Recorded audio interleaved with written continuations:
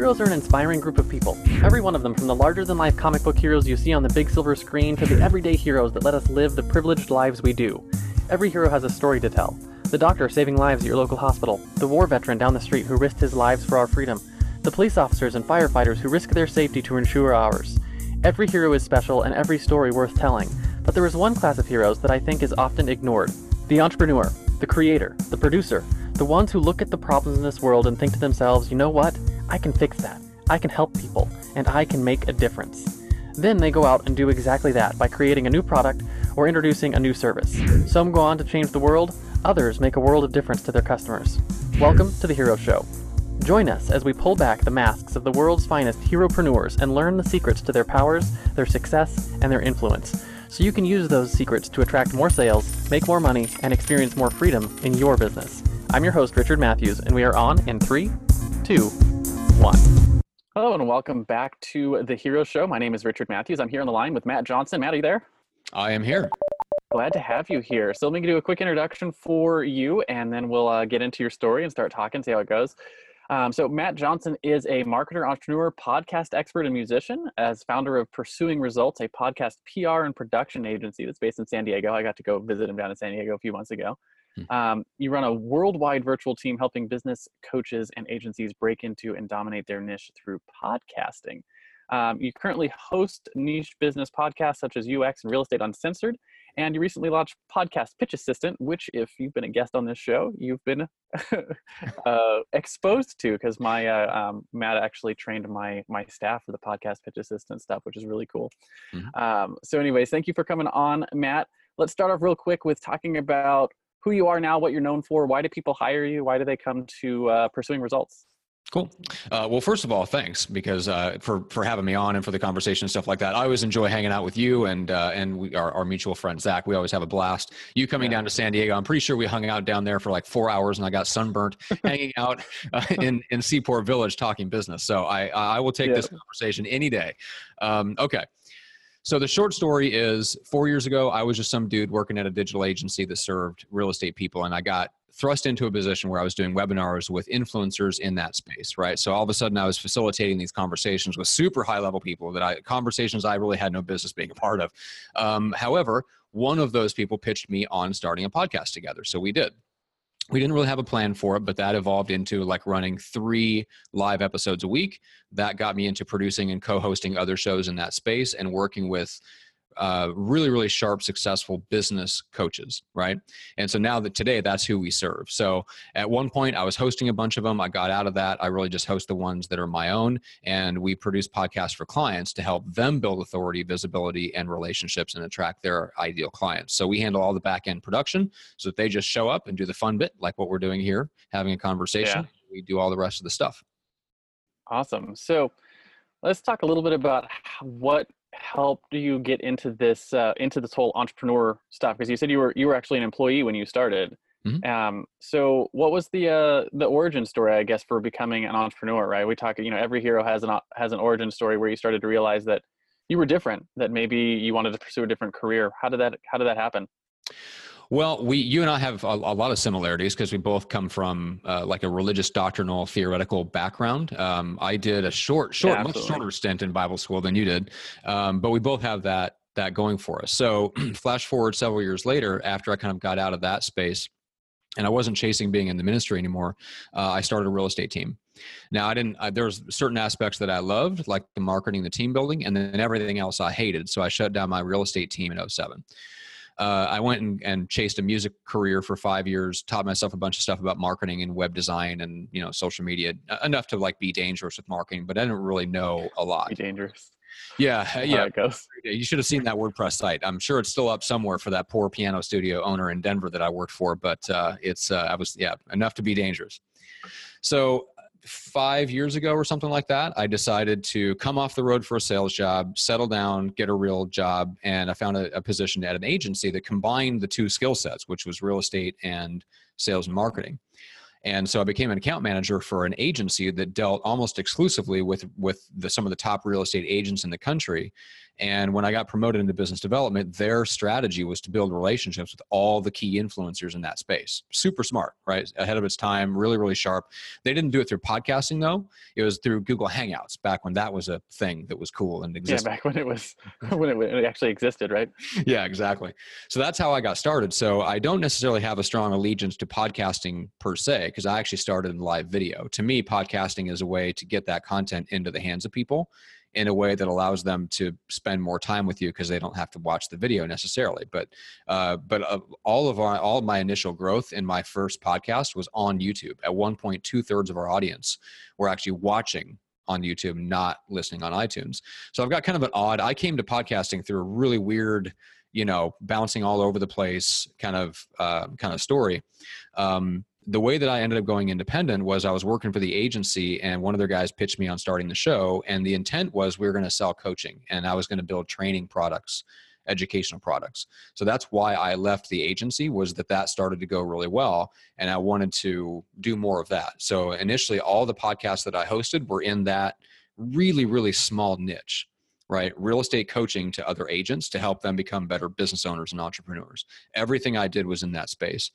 At one point, I ended up being in 4 different businesses that were all trying to capitalize on that audience that we had built in real estate, which I realized was the exact wrong approach. Like, I was way off. So once I realized that was the wrong approach, and I kind of shifted things, I got myself out of all those businesses, all that other stuff I was doing, and just focused on the one thing, which is kind of how that brings us up to where I'm at today, where I'm just focusing on growing the agency. That's really interesting. So, I mean, you've been like all over the place with what you've been doing. So, what I'm curious about is the like personally the transition from being I don't know if you're familiar with Rich Dad Poor Dad, but like an S quadrant employee to being an E quadrant employee to like an S quadrant to eventually starting to build a team and a system around it to that B quadrant. How did that transition take place mentally, and what have sort of been some of the struggles that go along with making that transition? Well, I was very fortunate in that I came out of the job at the agency and picked up a consulting gig helping someone start their coaching consulting company, and ended up having an equity stake in that company. So that helped kind of bridge the gap, so that I wasn't in the freelance world because I got fired or let go or something like that, to where I had to scramble to take any clients that came. I was able to right away start working with the right type of person. And to this day, that's still one of the biggest success stories, is how we built that coaching consulting business and tied it in directly to the podcast, because I was there on the ground floor and helped make those strategic decisions and how that business was positioned in the market, which is what I'm really excited to do and to help people do. So yeah, the transition was probably smoother than it was for some other people. The real tough thing came by me taking the wrong approach to try to be a self-employed person, and just the pain of getting into so many different things, and then having to then refocus, get myself out of all that, and refocus around one question, which was, what's the one thing I sell to one type of person? Because I'd gotten essentially just off track. So how did you know? Like what was the thing that triggered knowing, like, I'm going in too many different directions and what I need to do is focus? Like, what was the trigger for that? The trigger was when I started to hate the meetings with the other businesses I was involved in. When I started to feel like I came away from every meeting with a to-do list that was longer than everyone else's, because all those businesses needed was its own rock that had to be pushed up a hill, and everyone else was looking to me to be the person pushing the rock up a hill, while they just kind of gave strategic direction, insight, whatever. I'm like, no, that's not going to work like that. I can't push 5 rocks up 5 different hills. So that was kind of the tipping point. For a while there, it was exciting. It's fun. Like in those early stages of a new venture, like it's just nothing but ideas and speculation and fun, talking about the possibilities and stuff like that. It's when you get into the real work and you realize, oh, every single one of these little joint ventures is its own company. It's its own baby that needs all the attention that any other startup needs. That was really the tipping point. It was when that dawned on me that every single one of these, in order for it to actually work, had to have somebody's full attention. It had to have somebody's heart and soul. And I couldn't have my heart and soul split up in 5 different places. And that's where you sort of made the decision to focus on one thing. Was there when you're looking at 5 different things like that, Mhm. what was the thing that made you choose what you're doing versus the other businesses? Great question. A couple of things. So number one, I knew enough about myself to know that I would probably only throw my energy into the thing that I had 100% control over. Hmm. Right. Now that's not everyone. That's me. Right. And that you could even call that a dysfunction. Yeah, But I knew that I know myself I'm well. that way. Yeah. Yeah. And I think you're probably the same way. But if I was to step back and look at it objectively, and if I could play nice in the sandbox with full on partners, and all I wanted to do was just grow the biggest, most successful business, I would have looked at it a little bit differently, and I would have applied probably like the STAR principle, right, from Richard Koch's stuff. So which one is most likely to be the leader of a niche, and that niche is growing at 10% a year? And there was a couple of businesses that I was involved in where that there was a legitimate shot at that, right? And they're in some cases still doing well. Of course, a couple of them didn't get off the ground once I got out of it because I was the one. I was the one that was doing all the work. You're the one pushing the rock up the hill. It started rolling back down the other direction. Yes, exactly. They reset. They whirled right back down to the bottom. But for the other ones where the other guys stepped in and like made sure that there was still somebody pushing, they did well and they are growing and all that stuff. So what I just realized was that in one case, for example, I had a 10% equity stake in a coaching business with 3 other partners, right? So I was essentially a minority partner. It was almost like having what do you call it? Like a piece of the upside is what Jay Abraham would call it. If you go in as a marketing consultant and you ask for a piece of the upside, it's a very, very similar structure. What I realized is that for me to make $100,000, that I had to grow that business into $1 million business, like right now, just to make 6 figures on it. But I was already doing 6-figure quality work. I'm like, well, if I'm only getting 10% of the business and I don't even get to determine what's profit, right? Because somebody else is spending money that I can't control because I'm a minority partner. I'm like, nope, done, out.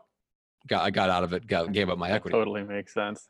Yeah. So it's just that some of my business coach told me, he's like, man, there's so many ways. There's so many ways to make a business look unprofitable, even if it is. So if somebody else has an incentive to not make it look like there's a lot of profit in the business that needs to be split between other partners, they will do it. And there's a strong temptation to do that. So anyway, point being, I got out of all that stuff, partially because I just knew that where my mental and emotional energy would run to is always the thing that I had the most control over, so that I experienced 100% of the reward when it worked. Yeah. And how much of that goes into like a desire for, one of the things that I've been thinking about recently is the difference between autonomy and freedom, right? And the desire to have the autonomy, right? The self-direction to do what you wanted to do when you want to do it in your business and otherwise. Mm-hmm. It's a good question because I would tend to consider them interchangeable. So I'd love to hear. We'll have to talk about your perspective on that because now I'm curious. When I think about freedom, and freedom is like if I sat down and did this exercise one time with a mentor of mine, and freedom is my number one value. So it makes sense that I run a virtual team. I don't show up to an office. I work out of my home and Starbucks. I live by the beach and everybody else is around the country. You know what I'm saying? Like the whole design of my business it's very obvious that freedom is my number one priority. But that's not to say like somebody else, if they thought of freedom differently, they might find more freedom in having a business partner that takes care of all the stuff they don't want to do so that they can just kind of be themselves. So everyone has like a different perception of what freedom is. So freedom versus autonomy, I don't know. I know I wanted to make decisions. That's where my distinction is sort of come in, is that difference. Okay. It's like so which freedom, is which? Yeah. So the autonomy is like I get to be myself, right? I get to do the things I want to do. And freedom is like just the ability to do those things, right? Okay. So if you talk monetary freedom, for instance, if I want to buy a yacht and I don't have the money to buy a yacht, I don't have the freedom to buy a yacht.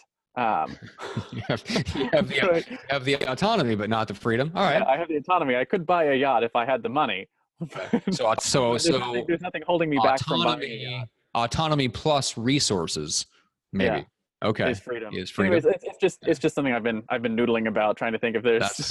I was going to say that's a deep philosophical question. There's probably some really good work out there by like John Locke or something like that. Yeah, something like that. The difference between autonomy and freedom. Yeah. I was listening to a podcast the other day of another another podcaster, Ryan Moran, was talking about a lot of people get into entrepreneurship, get into business seeking freedom, when what they're really looking for is autonomy. And that's what sort of sparked the question in my head.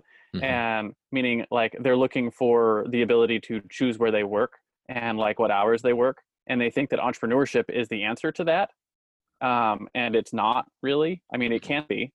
But you can get that autonomy in specific job situations or with with other income means, right? So anyway, that's what sort of sparked the thought in my head was what are people actually looking for, and what were you looking for? Were you looking for you were looking to actually grow a business and make a difference with people, or were you looking just specifically for the autonomy, and the business was just the method you used to get that?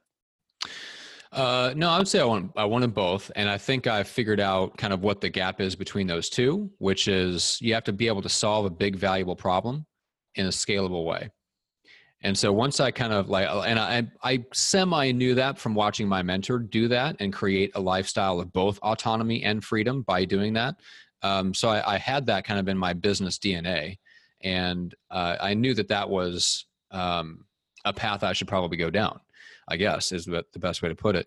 But yeah, I definitely wanted both. I mean, I want exponential freedom and impact. Like I want time freedom, financial freedom, and location freedom, which you almost always never get all three, right? That's very, very hard to do. And to me, it all comes from what kind of problem you're solving and how are you solving it?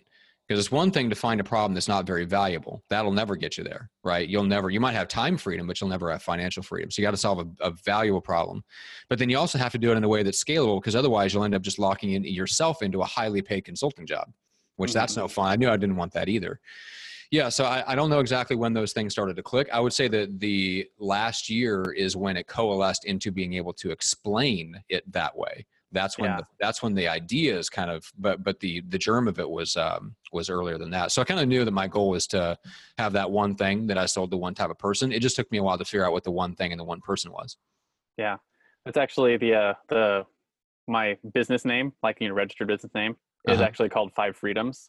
Really? Because it's about those things. So the five freedoms that I talk about is political freedom, which we enjoy in the U.S., spiritual freedom, and then time, location, and financial freedom. Yeah, exactly. And I think that a lot of people seek financial freedom when what they want is time or location freedom. And it's something like I realized along the journey. It was like and I've talked about this a couple of times on the show before. I had an income goal that I wanted to hit, because I was seeking financial freedom, right? And I thought that income goal was financial freedom, and realized along the way that I hit an income level that let me do all the things I wanted to do. Okay. And I was like, I just don't care anymore about hitting that income goal. I started focusing instead on the impact, the bigger problem, right?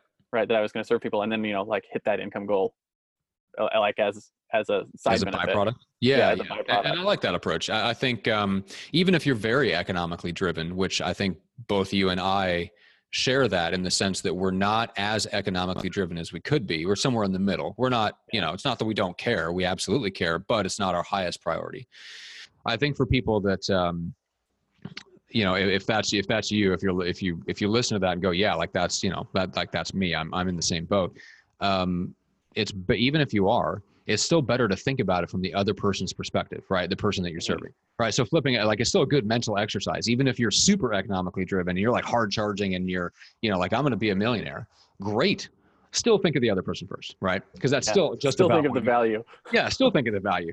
So I think if we flip that around and our focus first is on the problem that we're solving and who we solve it for, if we can get those two things right, the rest of the stuff can flow, right? You can even pay someone to make what you do scalable and less burdensome on you. You know what I'm saying?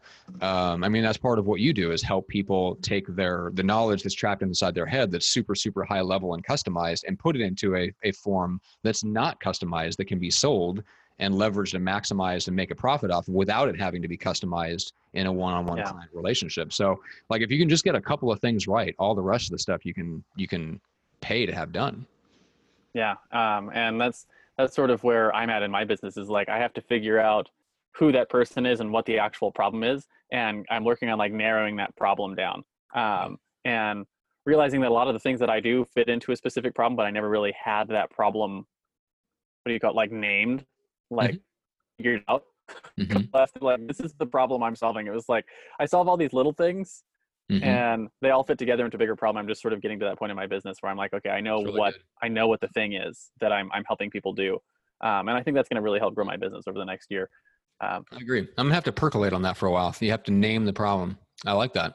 Yeah. And I'm like, I haven't got there yet, but I think that's like that's the thing that's holding me back. Cause I figure I need to know what the problem is. So I can, I know we've talked about this before. You don't have children. I've got children. One of the things that really fascinates me is like children grow up without language, right? Like I have an infant right now. She doesn't say anything. Like she doesn't know English. And I always am curious, what does she think in her head? Because like you and I, we think words, like we think things. So if you don't have a language framework, what do you think? Right? What's in your head? You have nothing to grab onto, nothing to do. So like, I have no idea what goes on inside of a baby's head before they have language.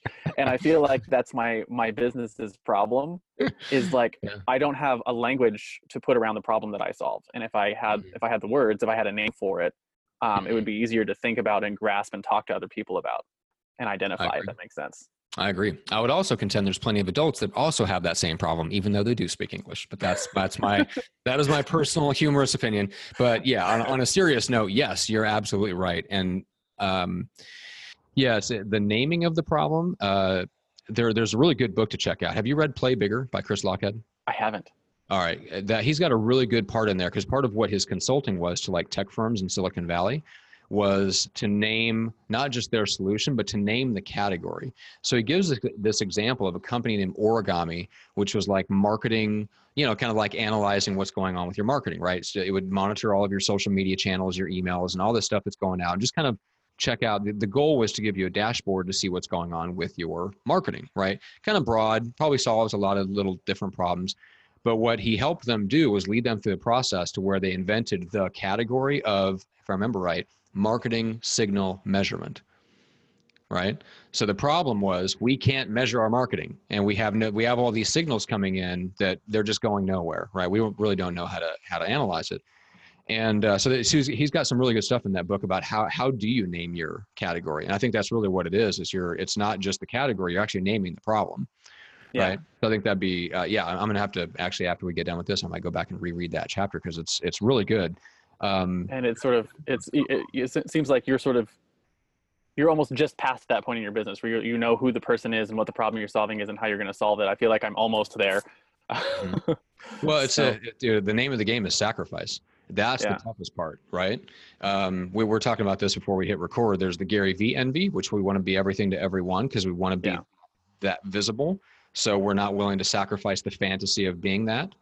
And the other flip side of that is that even if we don't have that fantasy of being like the next Gary Vee or Tony Robbins, we also have the fantasy of being able to serve a bunch of different people and do different things and scratch our creative itch. The thing that set me free from that a little bit was it was in the Business of Expertise by David Baker. He basically makes the point that, look, if you're letting clients pay you to figure stuff out all the time, you just got to know that you're letting them pay you to dabble, right? Yeah. Which is interesting. I actually had a client that that they were like, I have this problem I want solved, and I was like, that problem's never been solved before. And they were like, so what would you charge to solve it? And I was like, I don't know that I can. Right. And I was like, but if you want to pay me, here's my rate to pay me to play. Yes. Right? And I will. And that's the thing, is you authentically told them that's exactly what's going on. Yeah. And it's like, if you want to pay me to play, it will probably take me 3 or 4 months to figure something out if I can. It might not be solvable. And we solved a big problem for them over the course of that time. And they were very excited. And I've used it in a lot of different ways now and helped a lot of clients using that. But it was like, it was, it's like realizing the difference between innovation and implementation. Right. Yeah. I implement. I let others innovate, and then I come in and systematize, and I want to implement, for the exact right person that I want to serve, following things that are already proven. So that you and I are very different in that sense. I like to innovate on ideas. I don't like to innovate on tactics. Yeah, I like the innovation process, but like one of the things that really really drives me is I like to both figure out the thing and then figure out how to systematize the thing, right? That's part of, Yeah. like, to me that's like the innovation. Once you can figure out how to make it so that it just happens, whether or not it's people or robots or whatever, that you just have a system that like triggers things. Hmm. That, I think, to me, that's part of the innovation, and it's what it was the thing I had to figure out for myself, because I'm far more attracted to the innovation than the implementation, and realized if I never figured out how to do the implementation, I would never make any money with anything. That's right. Um, and I'm one of those people that, like, once, it, if something's not clear and I have to figure it out, like, that makes me happy. Hmm. And then as soon as I figured it out, then I don't care anymore. Yep. Yep. So I have to have a reason to care past having figured it out. Yeah, that's really And for good. So me, you that's, figured out how to care about implementation. yeah. And that, for Yeah. me, that's making systems that other people can make those things happen. Mm. And I was like, you mentioned being in the education space. That was one of the things that I've noticed in the education space, is that you have a vast, like, range of how good content is, from stuff that is like people who don't really know how to teach the things to people who are really really good educators. And what I've noticed is that the people with a poorly put together education, the people who are like freight trains, right? People who just like to figure things out and innovate, they can take that and have success. And there's enough Yes. of those people that you can get success stories, and con enough people to buy your training, and then, like, all the other people who buy your training and never get results, they think there's a problem with them, Yep. right? And really there's a problem with training. Hmm. And then you have like really good training where lots of people can get results. There's fewer of that. There's fewer like really really good training materials that are out there for people. But it helps a larger segment of people, Hmm. um, like, implement. And one of the things I've noticed is, like, if I get really really good training from someone, I'm like, I understand it and I don't care. because because I'm Because like, they I've solved the got it. There's problem nothing for to you. figure out. Yeah, Yeah. that's hilarious. As if I Oh my understand it God. quickly, then I have to have a reason to care. So that's where, like, building systems Mhm. around the implementation that's the game I have to play with myself Yeah, that's to, so funny. to make me Yeah, care. it just I think it goes to show you that because I know you want to talk about like superpowers and stuff like that, and how that relates to the businesses that we build. That's why I think it's so important to lean into the stuff that we're really good at, and for the Hmm. most part, find a way to let go of our weaknesses. Now, you found like in your particular case, you had a weakness that you felt like was holding back your strength. You couldn't even monetize the strength of figuring out something new because the implementation side was holding you back, which I agree. But you're also not working on to get better at doing the mundane part of running the systems, right? You hire Yeah. people for that. Hire people for that. Yes, I think one of the hardest decisions we make as business owners and entrepreneurs is what strength do you maximize, and to the exclusion of just not worrying about those other weaknesses, and what really is a weakness that has to Hmm. be addressed and turned into a strength. Yeah, that's a really good point. Like, how do you figure out what is worth like putting effort into? Hmm. Just like as an example, when I was a kid, I was very introverted, like, Hmm. didn't talk to strangers, kind of thing. Like, I had like my two friends at school, like, and that was it. And I didn't talk to anyone else, Hmm. and I remember very specifically thinking at one point in my high school career that I was like, if I'm ever going to have an influence on anyone, I need to learn to talk to people. Hmm. And recognizing that as a weakness that I needed to turn into a strength. And Yeah. nowadays, like, I went to preacher training, right? And that's what I got my college degree in. And I've probably spoken live in front of thousands upon thousands of people across my career now, because it's something that I wanted to make a strength, Yeah. because I knew I needed to have that. So, but on the same token, like, learning how to click all the buttons in the Facebook ad thing just drives me bonkers. Hmm. Um, Yeah, and me too. yeah, it'll always drive me bonkers. And, like, I could get good at it, but, like, why? Yeah. When you can hire someone else to, and I think, like, just thinking about it, I think the reason, or the difference is, like, stuff that only you can do versus Mhm. stuff that anyone could do, right? Yep. If, like, learning to communicate, learning to talk to other people, Like I can't pay other people to talk to people for me, Mm-mm. right? So it's like something I either Sadly. I have to get better at it, or I just don't have that in my life. Yeah, yeah, Um, exactly. Yeah. Yep, that's one of those things. Yeah, I mean, for sure, the public speaking thing, man, it's hard. You know, it's like it's hard to be let's say, a writer consultant type if you never mhm. speak, right? And part of like getting good at speaking, for example, is there's the talking to people, there's the interpersonal part, and then there's the part of just like being on stage and being comfortable talking to people. If you're on the introverted side, it helps a lot to like force yourself to speak, because it also helps you forces you to clarify your thinking process, which is a very good Yeah. thing. It's a lot of the same reason why it's good to write a book, even if you don't really plan to sell many copies or whatever. Just the process will clarify things, and that helps turn that into, you know, from a weakness into a strength. If you're introverted and you're not confident in exactly what you're going to say, you're probably not going to feel super confident. But if you're an introvert and you do know exactly what you're going to say because you've worked it out, that makes it a lot easier, and it gives you that confidence. So yeah, it It's gives you one a of the lot of things I learned. One of the things I learned in preacher training was the difference between someone who will get up and speak from a bullet point outline versus someone who will speak from a script, and realized because I was introverted, like I can't swing from the hip real well, or I couldn't. mm, So I would script the things that I wanted to speak and memorize them, and mm, memorize them to the point where I could get up and I just knew it backwards and forwards, and it allowed me to be able to speak more from the hip, like to speak more freely. yeah. Um, right. So you have to clarify your thinking and really know and have confidence in what you want to say, and it helps you move forward. Yeah. So, but to your point, superpowers, right? You know, it's in your business. What would you say one of your superpowers is? That, you know, the things that you really help solve for your clients that's helped you grow your business, help you get to where you are. So I would say probably 2.5 years ago, I remember very clearly writing this on a red Post-it note in my place. The business only needs 3 things from me. It was strategy, copywriting, project management. So that was like the start of my quest to get everything else off of my plate in the business that wasn't one of those 3 things. I don't remember what it was, what the catalyst was for kind of that dawning on me.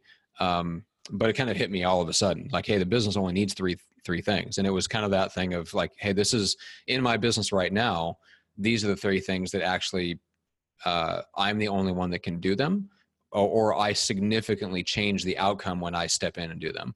Like, it's not that I didn't have a writer, but I write differently. It's not that I didn't have somebody who could manage projects, but I'm the one that push until stuff got done on my timetable. Now I'm in the business, or at the point in the business where it's even less. I don't do much of the project management anymore. Now the business really just needs strategy, copywriting, and maybe visibility, you know, consistent visibility from me, you know, podcasting, getting interviewed, stuff like that. So it changes and morphs.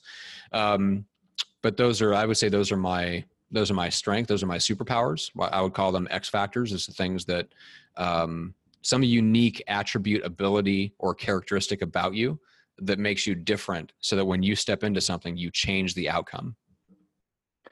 So, of those 3, which ones do you think are innate talent versus which ones are things or skills that you've developed, or a blend thereof? Well, the project management is definitely a skill born out of necessity. It's not something I enjoy. Copywriting is closer to, you know, just a skill that I actually enjoy. Like I will never not write. Like I am a writer. The strategy thing, what I think is interesting about both of our backgrounds, coming from like constantly growing up playing with doctrine and theology, is that it's nothing but a battleground of ideas. Yeah, What's cool about that is absolutely. that's marketing. Marketing is a Yeah. battleground of ideas. That's what I love about marketing. So I didn't realize years ago that that's why I was drawn to marketing. But what's funny is that even while I was like full on running towards being in full-time ministry, I was reading business books on the side, right? 80-20 rule, you know, stuff like that. Yeah. And the reason I think now I look back on it is that it was ideas. I love playing with ideas, and I love pitting ideas against each other to see what's right and what's not. And Which to one me, stands up? yeah. So to me, that's probably the out of the superpowers that you could say that I have. The strategic thinking, I think, is the one thing that's tied most closely to just natural innate ability. is I grew up around a dad who was always studying, always reading, always thinking, debating theology. And so that was fun for me as a kid. And so like whatever natural talent there was also enhanced by being in an environment that valued that and constantly reinforced it and put it to use, which I think probably was the way you grew up too. So you're always fighting for your ideas, playing devil's advocate, you know what I'm saying? Like trying to fit, like I look at things and see where things mismatch. So if I look at something and somebody says something that contradicts what they believe, like I spot it, right? No, that doesn't fit with that. And I'm always in search for getting closer to the point where things line up and everything fits, right? Yeah. So I want to have so the only test for truth is consistency. not the only test. There's also results, but yes, I do want things to be. If something is not internally consistent, it bothers the hell out of me. Yeah. Oh man, it just gives you the heebie-jeebies. You're like, no, gotta fix it. Exactly. But yeah, I was the same way. I grew up, I convinced my parents at some point in my life, I don't remember when this was exactly, but instead of sending me to Boys and Girls Club after school, they should let me go to Barnes & Noble, and I would sit in Barnes & Noble and read all the books I couldn't afford to buy. Wildly jealous. I had to go to the library like a common peasant. Yeah, so like I have Robert Kiyosaki's books, which I wanted to read at that point in my life. They were all new, and so they weren't in the library yet. But yeah, and I discovered like this whole huge section in Barnes Noble that's just filled with books like that. But yeah, and it's really interesting, that whole battleground of ideas. The thing that fascinated me about both ministry and about marketing today and copywriting is how much power words have to change people's actions. Yep. Right. We're having this battle, sort of like, I don't know, at least in our country, about, whether or not words hurt people, which I think is insane. Because I don't think words hurt people. Like, they don't cause physical harm to people. Right. But words are instruments of change. They're tools. It's really endlessly fascinating that if you string the right words together in the right order at the right time for the right person, you can change their life. Yep. Yeah. And it's fascinating to me, whether that is helping them get started on a diet, or getting their podcast going, or, helping them get their spiritual life in order. Like, there's so many things that happen, and it's always words and marketing that help people. And one of the reasons why I'm, a capitalist through and through is because it's that value that we, if I'm providing value to someone else, and helping them solve problems, then, we have that mutual exchange of goodness. Yeah, I agree. Yeah, I'm a big fan. And specifically, I think there is a, what would you call it? A theoretical underpinning that people need to understand about capitalism, which is that it really is the free exchange of two people deciding that exchange is more valuable than whatever they have in their hand. No one forces that to come together. No one forces that exchange to be made. It is the ultimate expression of both autonomy and freedom, right? And so, yeah, I think we should absolutely take pride. And this is something I struggle with a little bit, coming from the religious world into the business world, that I think we shouldn't struggle with, especially in a free society where all of these exchanges are voluntary, right? We shouldn't struggle with, are we profitably helping someone and profiting in the process? Because they should be getting more out of it. They should feel like they're getting the best end of the deal. And we feel like we're getting the best. Like, both sides should feel like they got a great end of the deal. That's the point. If you didn't believe that, you wouldn't have voluntarily entered into that to begin with, right? Yeah. No one volunteers for torture. No, exactly. And so it took me a little bit to let go of the mindset that business was somehow less than ministry, or that it was somehow tainted, or that there was an issue with making more money, right? Because people that made more money were taking from other people. Like, no, like, not in a free society. If you live in some other form of society, maybe, feudalism, absolutely. Like, if you were rich, it was because you owned land and other people were working the land for you. It's not like that anymore. So I think now, if we really understand capitalism better, it helps us run our businesses better, because we understand that what we get paid is a percentage of the value that we're delivering to the other person. And the only question is, if they agree that we're providing value, the only question is, what percentage do we deserve? Yeah. And that's one of the exercises I do with my children, is we go to, as we go around life, one of the things I call out for my son all the time, because he's the oldest one, like capable of understanding this at this point, is like, what is this person doing, right? And what's the value to the world? And then how do you think they get compensated for that? Ooh, so, right. So everything from like the guy who's twirling signs on the corner, right? He's providing the value of a pole, right? Like a dancing pole. He probably gets compensated, in that realm. And same thing, like, the waiter at your restaurant gets compensated for bringing your food and taking your order and doing a good job with that and getting tips like that. And then, like, what about the person who owns the restaurant? What are they getting compensated for, right? What's the value they're providing, right? And they're serving a much larger group of people than the waiter is, right? Because of just the business and the system that goes into it. So yeah, it's you get paid in direct proportion to the value you provide. And like, I don't know, it's interesting. Just like, how do you learn to see the world in terms of value exchange? Yeah, it's not easy, and it doesn't come easily to most people. That's a great mental exercise. I've never heard of anybody doing that, and I'm probably going to steal that. And like, that's probably how I think now. I think one of the things that was the most helpful for me was reading Jay Abraham's book, How to Get Everything You Can Out of All You Got. And he goes I haven't read that book, but I've heard it's really good. Oh my God. Oh, so good. The Strategy of Preeminence, like joint venture deals. Anyway, point being, he really delved into like what is the soul of your business, right?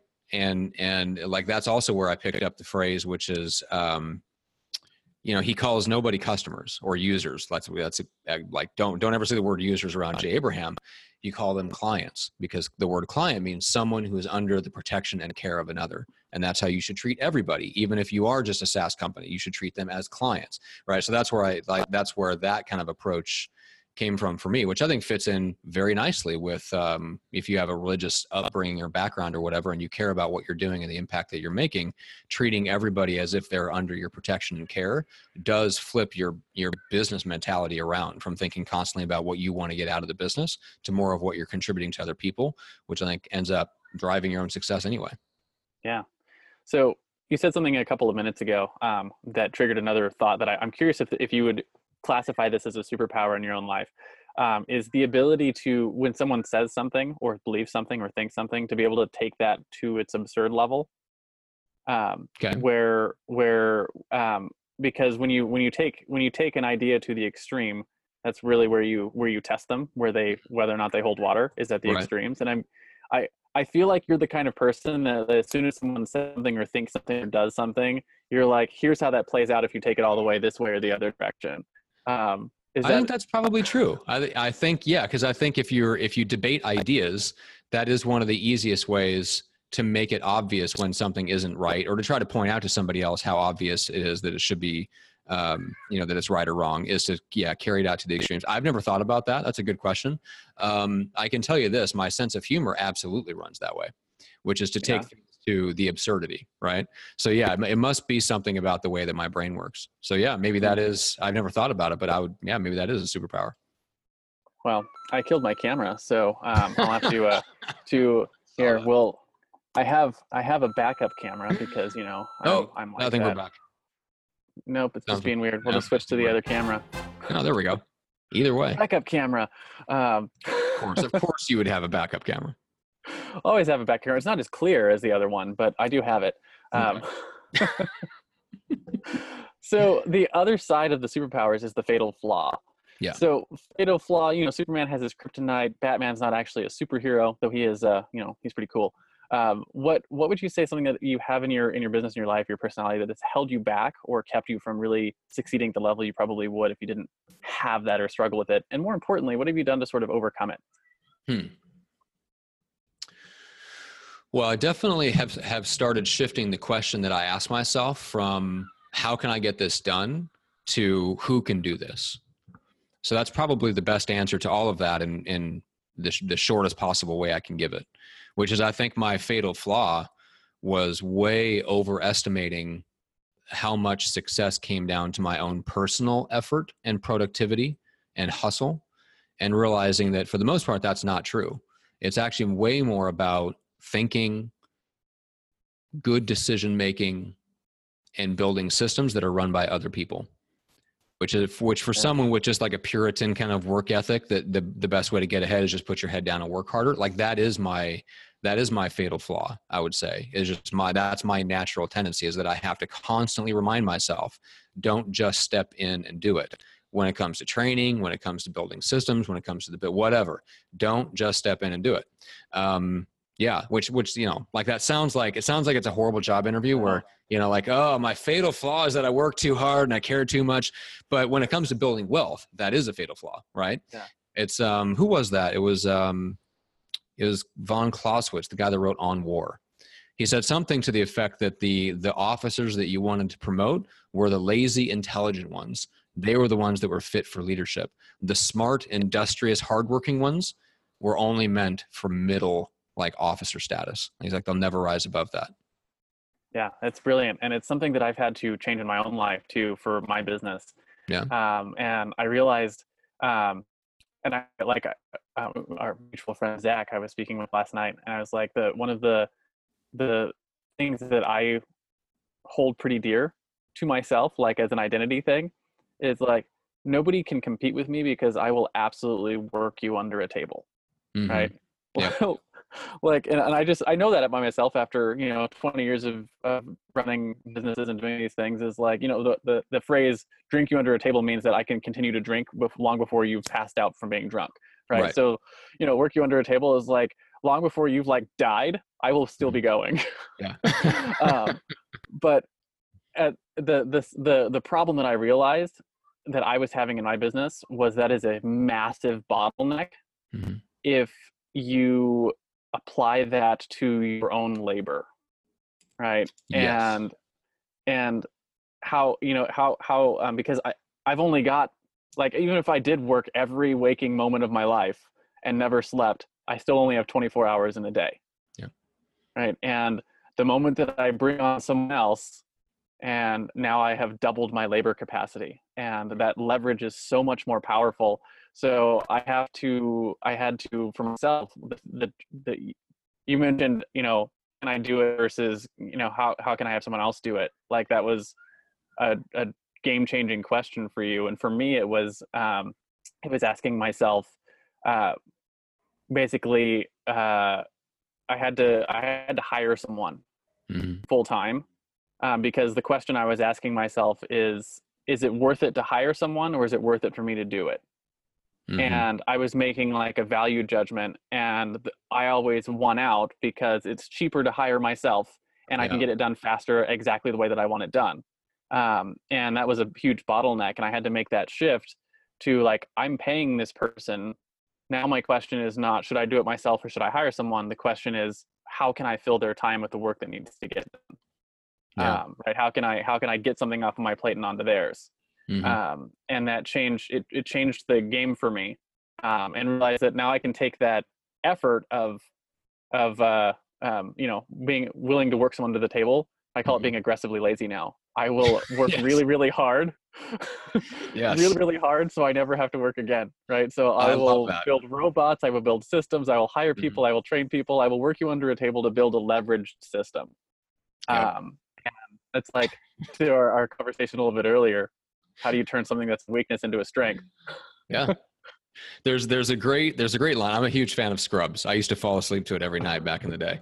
There's a great line where somebody was giving him a hard time about something. He's like, "What? I have a new exercise program. It's called Short Bursts."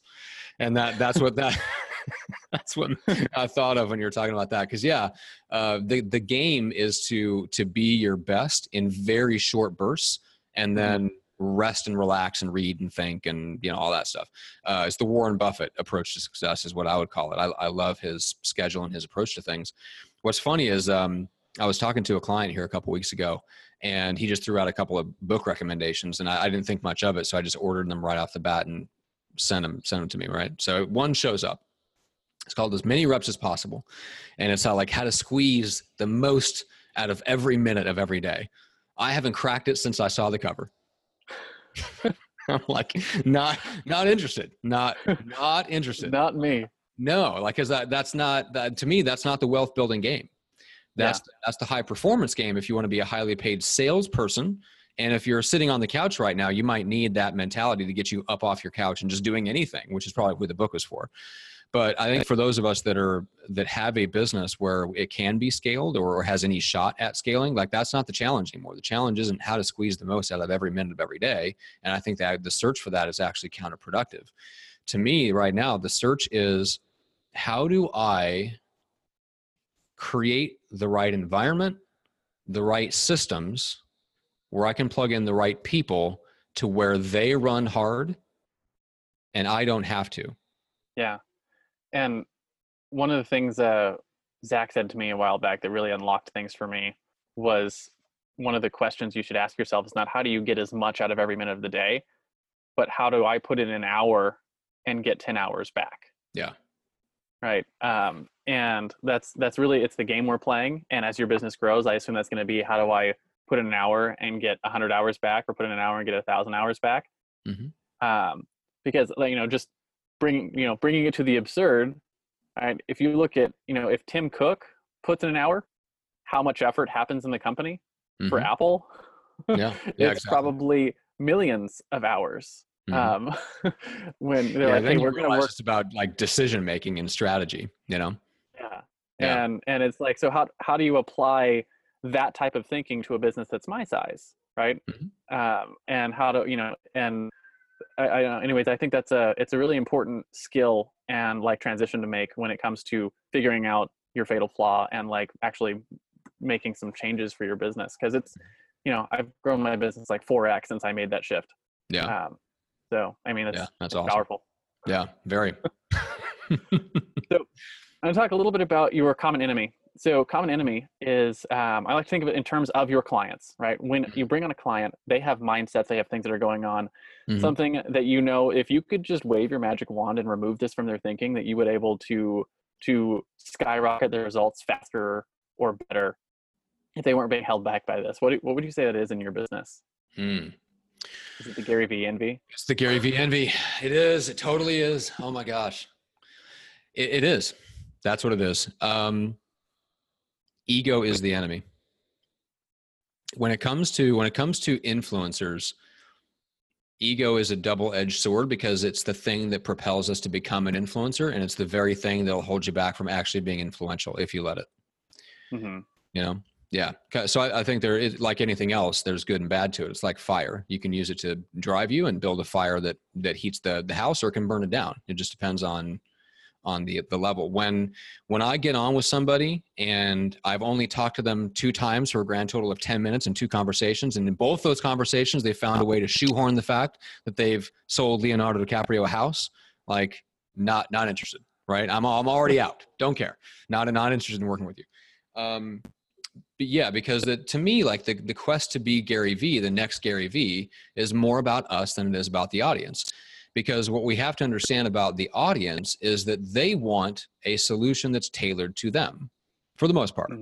Unless you become a legit celebrity to the point where it's a status symbol to work with you, which is why people continue to pay Tony Robbins for coaching, right?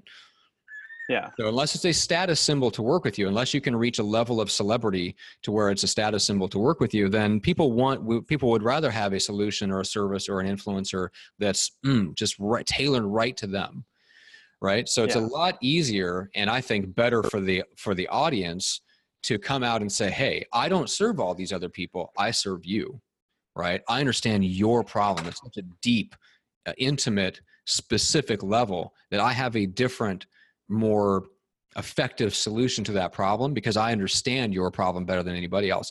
How do you say that to everybody? Well, you can't. Right. So the whole split, to me, like specialization is like a current of a river.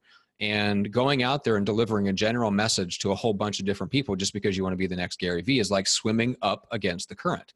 A few rare people do it. Everybody else gets swept downriver. So for me, like Gary V has had, as much as I might like him on a personal level, I think he seems to be a good dude. He might not spend a lot of time with his family, but he doesn't seem to be a bad person. But the practical effect of his status is that I have people coming to me for podcasting because they want to be the next Gary V.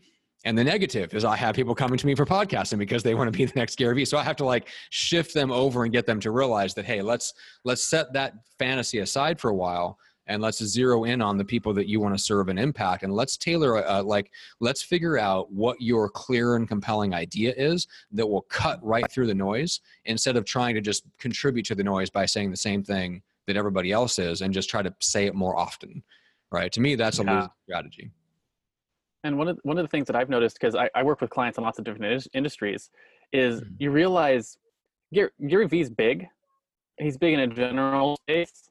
You realize, like, on the various like piles of people, Mhm. like there are people you've never heard of that have humongous influence in their space, Yeah, right? 100%.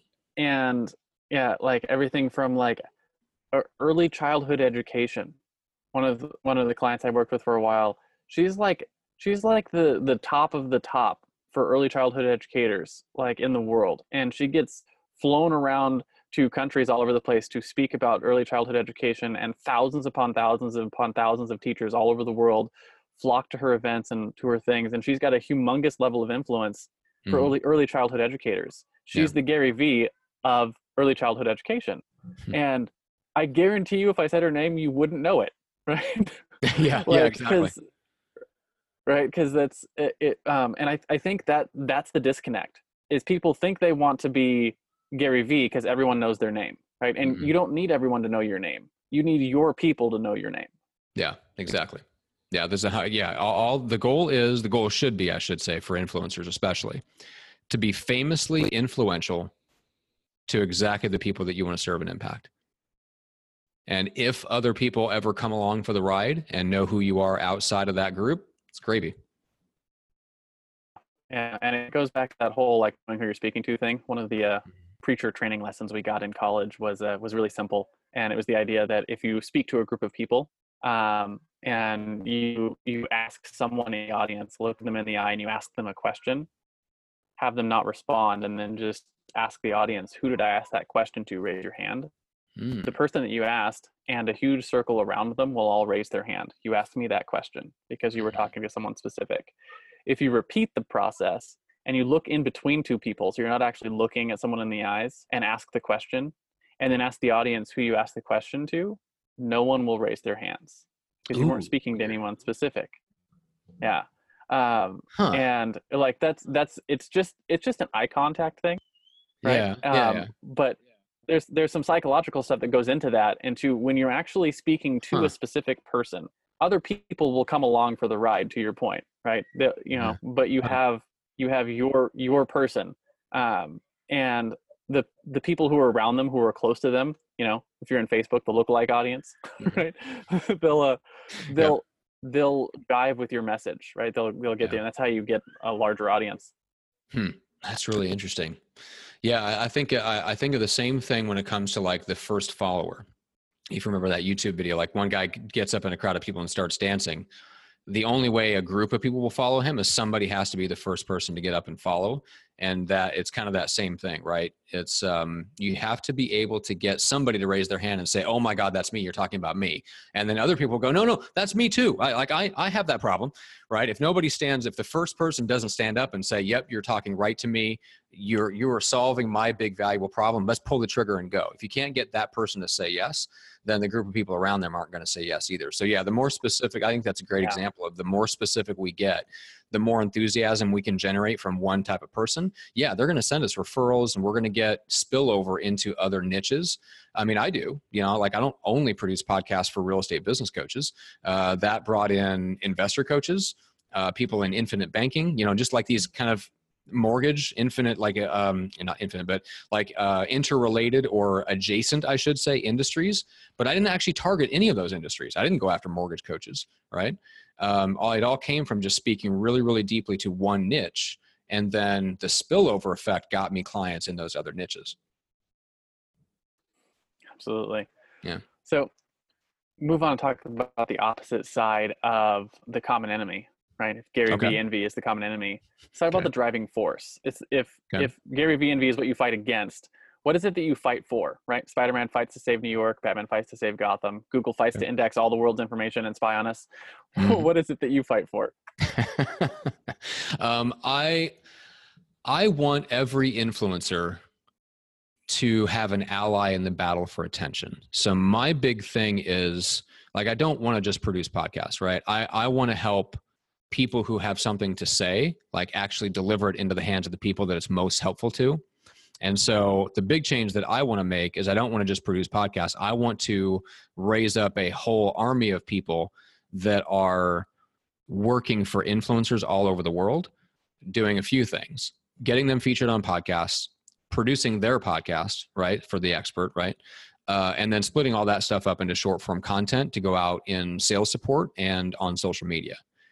Right. So my vision of the world is that every business influencer, like a coach or a consultant or whatever, has a person on their team who is their ally in the battle for attention. That person does nothing but run their new media machine, get them featured on podcasts, host their show, split it up into micro content. Right.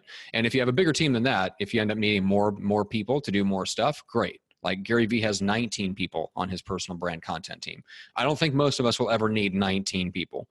Right. But I do think most of us need one person. So that's the change that I would like to see. I think we need to stop doing it all ourselves, and we don't need a lot of high priced agencies out there doing it for us. I think for the most part, with the right training and equipment, somebody can do most of this stuff in-house. And then we can selectively work with agencies and experts to set the strategy and make the changes that will make things more effective, and then just keep going. So you said something I want you to expand upon a little bit, just because I think people will miss it. The battle for attention. Yeah. And I firmly believe right now that what we're looking at is the in order to make sales, right? In order to continue to have the free exchange of ideas and the free exchange of value from one to the other, you have to get attention before you get sales, right? Yeah. And without attention, you don't get sales. And the problem is attention. How you get attention has just drastically changed in the last decade. Mm-hmm. And I'm curious your thoughts on sort of that transition and where we're at now and what you think the future of attention is. Well, I think the practical effect of Gary Vee is that we have prioritized attention to the exclusion of everything else. Almost like we're a circus that blows in and out of town, and any publicity is good publicity, like the old P.T. Barnum quote or whatever. The problem is we're not that as influencers, that's not us. We are not a circus. All good news, all news is not good news, right? If we are not visible in a way that's consistent and congruent with our status as an authority figure, that attention doesn't help us. So like, carrying it to the absurd, right? So if you put a niche business coach or a consultant and you put them on a reality television show, right? Are they going to get some visibility and exposure out of it? Absolutely. Does that mean people are going to flock to you for your core service? Maybe not. Maybe if you're on The Apprentice back in the day and you were positioned as an authority in your field, right? Maybe people would have reached out to you for what you did. But if you just get on a random reality show, if you just end up on, Survivor, right? Does that really, that's all kinds of attention. It's all kinds of visibility, all kinds of exposure, no sales. And that's just an exaggerated version of what we do every day, chasing attention on social media by doing things like sharing what we're doing in our day and just all this random stuff, basically just trying to be opportunistic and capitalize on opportunities to be visible. The problem is we're not being visible in ways that really create any demand or authority or relationships or anything like that. So I think the future of it, I think when it gets down to the future of attention, I think it's the fact that we have chased for about the last 10 years just attention for its own sake. And we're realizing that attention for its own sake doesn't build successful businesses. Only consistent, congruent attention builds successful businesses. So now the challenge is just how do you attract attention in a way that's authentic and still positions you as an authority. And one of the things that I've been since social media came onto the ground, so to speak, the whole attention for attention's sake is I'm out eating dinner, here's a picture of my food, is like the quintessential attention for attention's sake. Nobody cares what you're eating. Mm-hmm. The reality, it's just not maybe some people care, but most people don't care what you're eating. Trying to figure out everyone has a megaphone, and I think for the last 10 years, everyone has just been trying to figure out how loud they should yell and which direction they should point it. Mm-hmm. Right. And I think where we're getting to you realize that you have to use your megaphone strategically. Mm-hmm. You don't need to yell about everything that's going on in your life, and you don't need to yell it to everyone. And because that's not effective for your business. And it's one of the things that always has sort of, I don't know, turned me off about social media. I'm not a huge fan of it, despite being someone who helps people with social media a lot. I travel all the time and do cool things with my kids and my family. And I frequently, like, people are like, what are you doing? And they ask me to post more on social media Right. than we do. And I probably, like, less than 1/10 of the cool shit we do actually gets posted onto my page that's specifically for people who are following my travels. Yeah. Yeah. Because I'm just like, I just don't care enough whether or not you care what I'm doing. And trying to figure out how, like, that translates into business of, like, you need to know what your message is and where you can find them. And then use the megaphone effectively, because you can point it in the right direction, if that makes sense. And I think you're absolutely spot on that figuring out how to use the attention, how to use the attention specifically to your audience, how to grow that audience, and then how to, importantly, stop the attention game and move on to the value game, right? How do we have that exchange of value? Because, to the point with the whole Gary V envy, I can't even, like, really articulate to you what his business does, because, like, I don't know what problem he solves for people. So he's got a lot of attention. Yeah. And I don't know how that translates into solving problems for people, because I don't know his business that well. Mm-hmm. And I think probably most people don't, right? And I think what we need to get really good at is how do you turn the attention into providing value to people, like actually getting the business done, right? Right.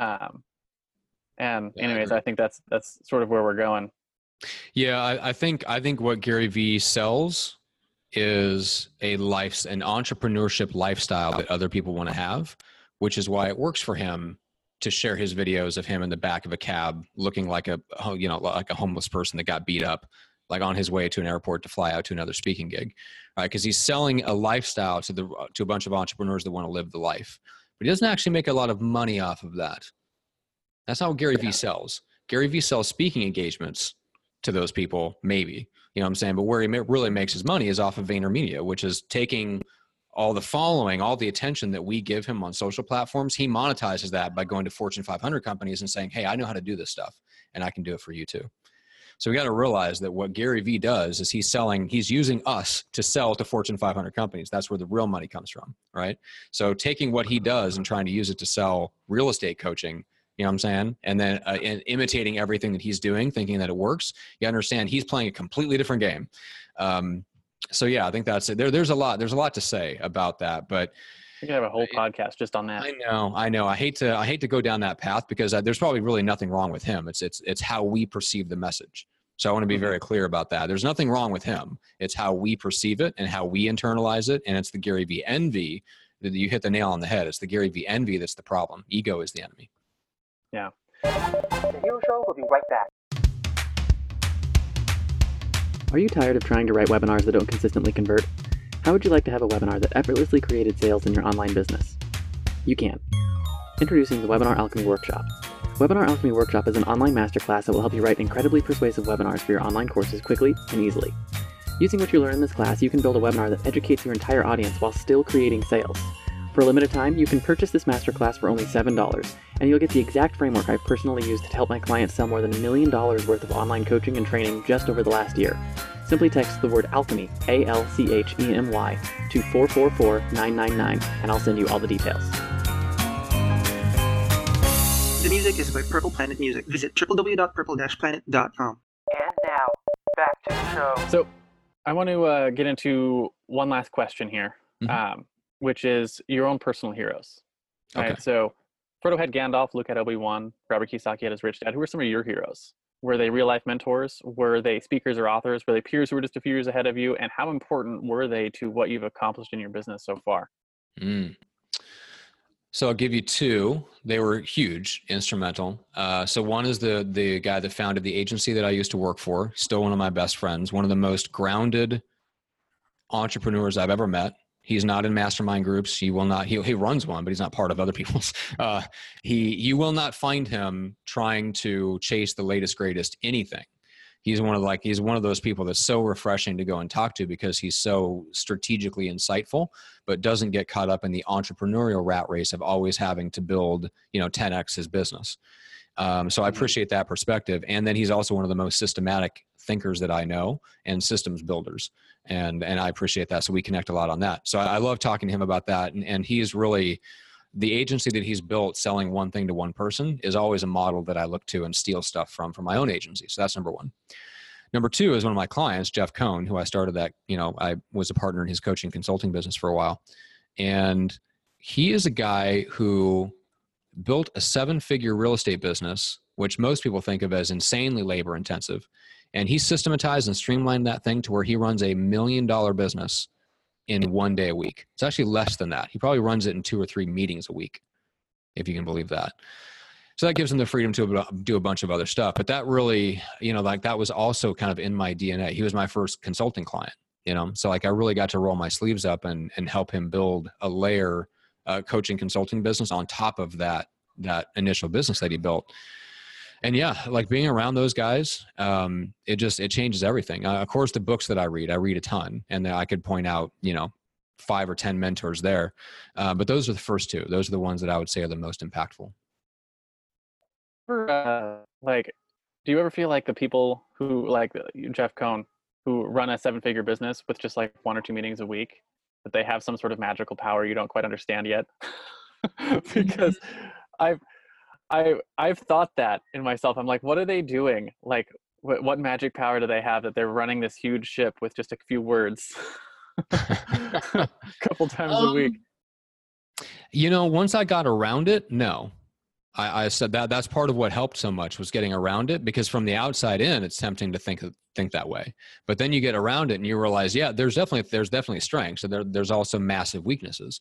So one of the things that I picked up from both of them was screw the weaknesses, just make the strength stronger.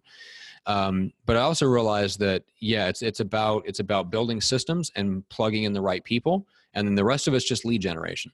If you have those 3 things, if you have lead generation, people, and systems, that's all you need.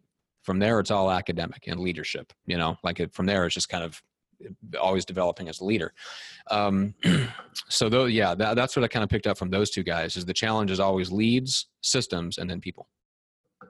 Which one do you think is the hardest for entrepreneurs to nail down? Strangely enough, I think it's systems, because there's a lot of entrepreneurs that are good at generating leads, and by force of personality, they actually tend to attract good people. The problem that those people have is that when they come into that entrepreneur's business, there's not enough systems. And so they are expected to just kind of be that freight train, like you mentioned, that just kind of gets in and goes. And there's very few of those, and they're rare and they're valuable, right? So if you find one, pay them because they're worth it, right? But most people aren't that. So I think where most entrepreneurs fall down is that we've kind of figured out how to generate leads, and we can go out and we can find good people. The problem is, what do we do when we plug them in? What are we plugging them into? So that's where I've tried to build my business up as much as I possibly can. I want to plug good people into really great systems so that my business doesn't depend on great people. If I find superstars, great. I don't want the business to depend on me having superstars. I want to have rock star systems so that I can plug good people in. That was one of the best things I picked up from Jeff Cohn, is that he didn't want superstar agents on his team. He wanted great systems, good people. Yeah, because good people are far more, there's more of them, and they're easier to find. Yes. Right? Yeah, easier to find, and they'll stick around. They're not so focused on doing their own thing that they're only going to stay with you for 6 months while they build their next rocket ship or whatever. So it's nothing wrong with having rock stars in your business, but most of the time they're short-lived, right? It's the people that stick around longer and plug into your systems and do a good job. That really should be the foundation of the business.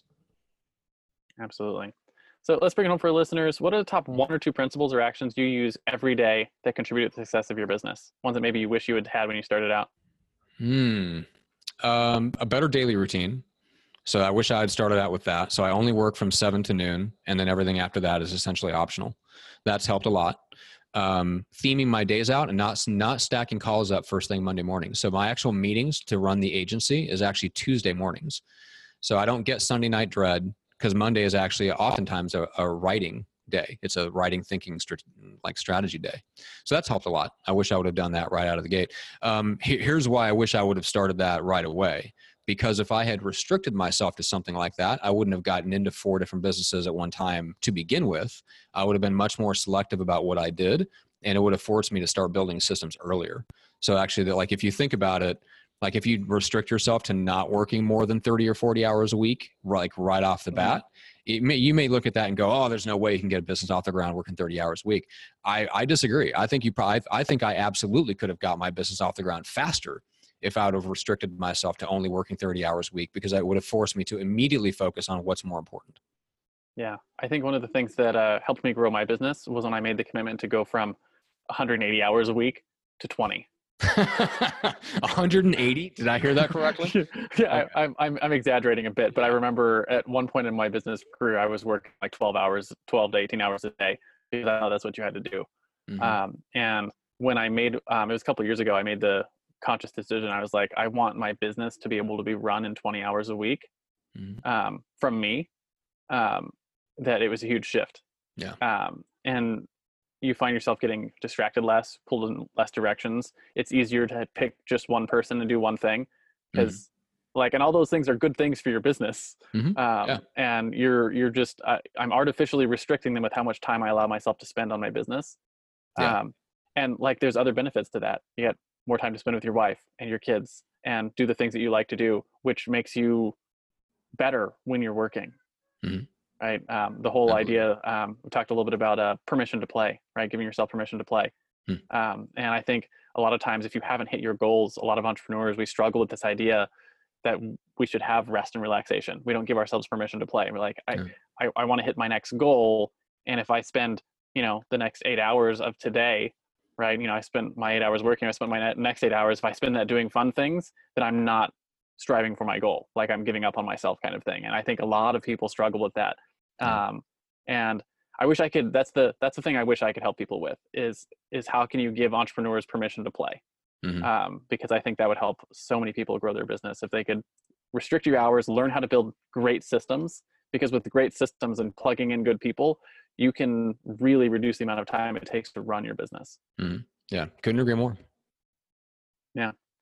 Cool. Well, that pretty much wraps up the interview. I do have one other thing that I do with all of my guests. I call it the Hero Challenge. Hero Challenge is really simple.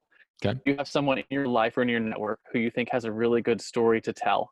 Who are they? First names are fine. And why do you think they should come on and share their story with our guests? Ooh, do I have to give it to you right now? Yeah. Okay. It's an anonymous kind of thing. I think Jeff Cohn should do the show. I think he'd be a blast. Why?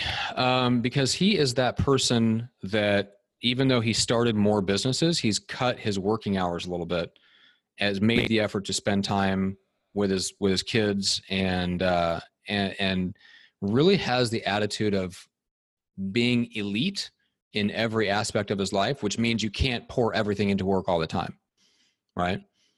So yeah, really focusing on, I think he'd be fun to pick his brain on his journey and how he's really focused on building those systems along the way that allows him to do the other fun things like traveling, do some, the things that he didn't allow himself to do in the first couple of years of real estate.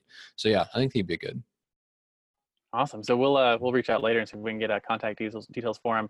Yeah. Last thing, thank you for being on the show today, Matt. Where can people find you if they are interested in looking at pursuing results or building a podcast?